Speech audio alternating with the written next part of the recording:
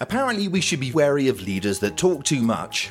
That's certainly true of Hitler, Mussolini, and that bloke who's suing CNN for comparing him to one of the aforementioned.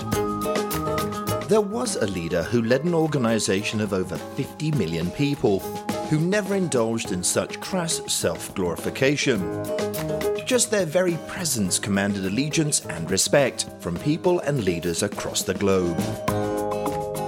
In today's podcast, our business experts will discuss this concept of quiet leadership. Hi Heidi and hi Brent. Hello. How are you both? Oh, are we supposed to be in mourning or have those 10 days actually passed now? I think that you can put your flag all the way back up.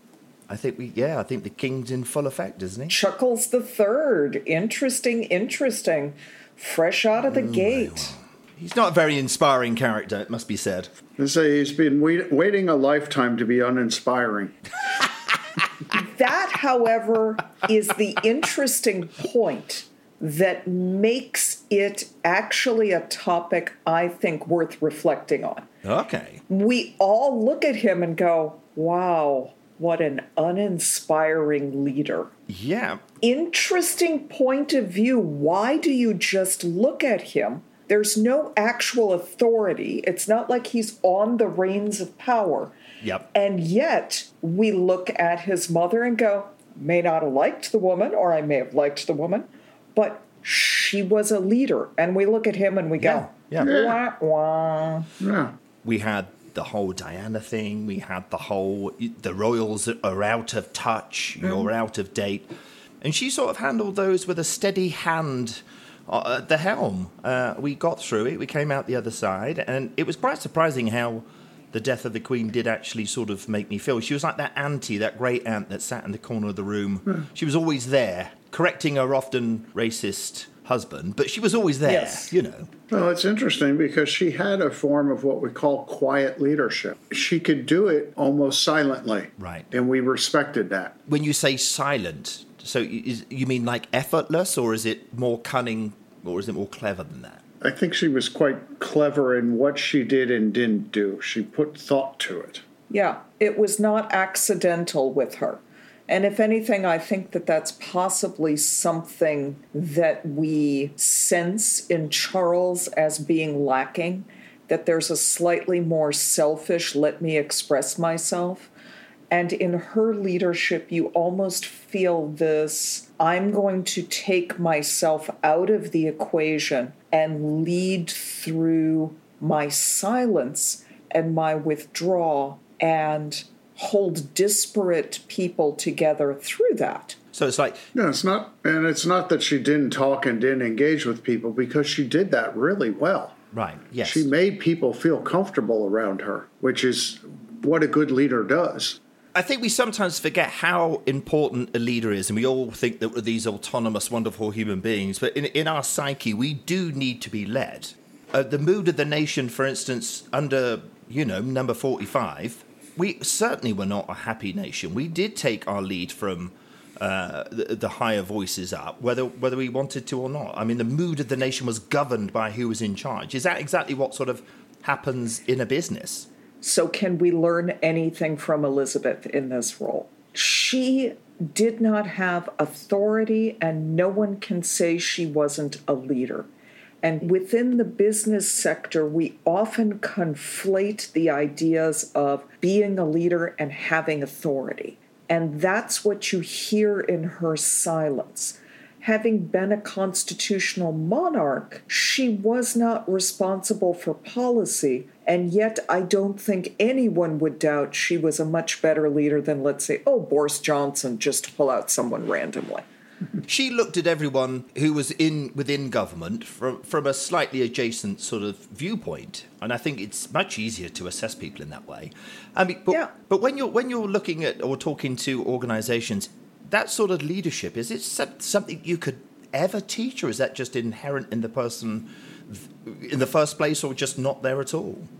I think it can be massaged and it can be influenced. I don't think you can teach it. I think you can modify behavior to act in a certain way. And I agree with Brent fully in that orgology doesn't believe. Learn leadership in 6 easy steps. Just add water. Leadership cannot be grown like sea monkeys. No. It doesn't just sprout up out of a bucket of water. You can, however, look to those characteristics of steady leadership and nurture them. Right. It's a process of self-reflection and wanting to acquire those skills. So when you guys meet someone within an organization who wants to be or is in a leadership role, what sort of personality traits do you want to see or you are excited to see that gives you confidence that they can become that sort of leader? What sort of character becomes that sort of leader? Off the top of my head, one of the things that I would say is being comfortable with not having the answers and being comfortable with or being able to be wrong. A lot of people find that very difficult. It is very difficult. You are brought up through an organization and through your profession of having the answers and being right. Right. A good leader will have the empathy and the ability to say, I'm not exactly sure how we're going to do this. What do you think? And be self-reflective of their weaknesses. Because somebody who's got all the answers, whether they're right or wrong, is more of a dictator, I guess. Well, you go back to 45, yeah. Which basically believed that he knew what was right for everybody, Clearly. Which was completely wrong for most people.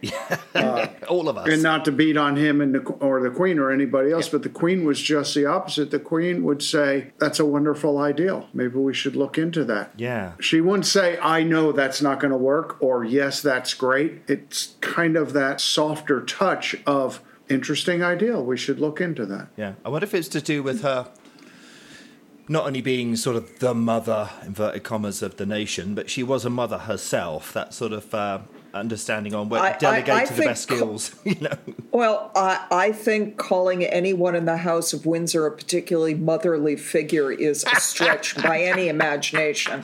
She loved those corgis. She loved the corgis. Come on, Heidi. The corgis, after that, but there was another thing that in observing this entire period of change that I found fascinating. God bless the Queen. We didn't know she was going to die. Let's just say, however, actuaries at insurance companies would say that a woman over 95 years old probably doesn't have 20 years to live. No. It's a good chance she was going to pass at some point. All of us do. Yes. With that, the probability was there that she would die at some point.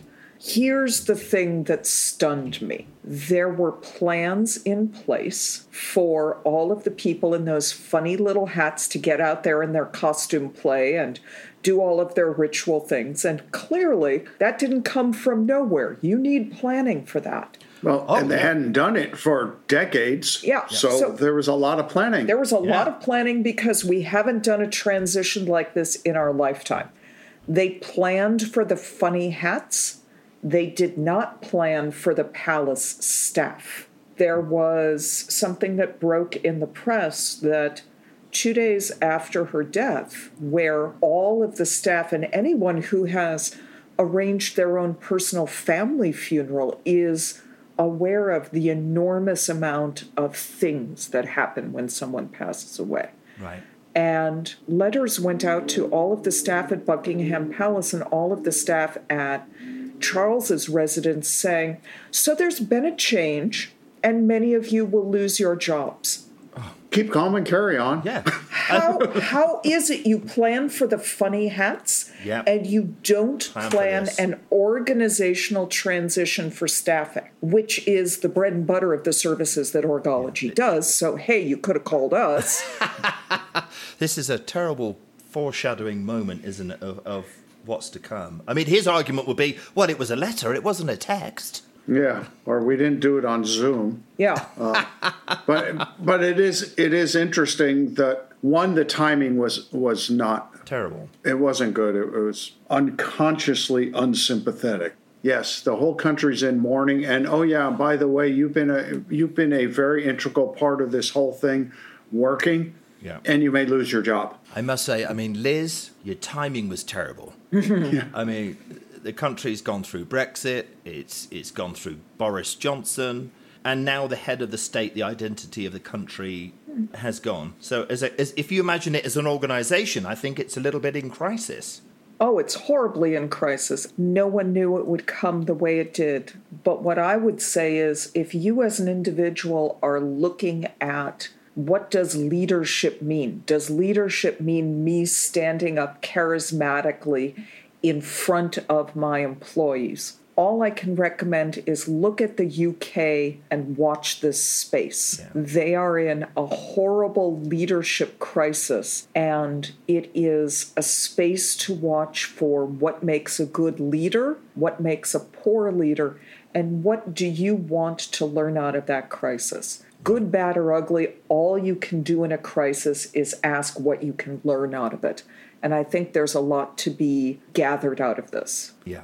And if you have dollars and you need pounds right now, it would be a great time to buy it. They're on sale. I tell you. Well, yes, all eyes are looking towards Britain to see how it will come out of the crapper. Anyway, what have we got to look forward to next week, Heidi? Floppy disks. Oh, I think I remember those.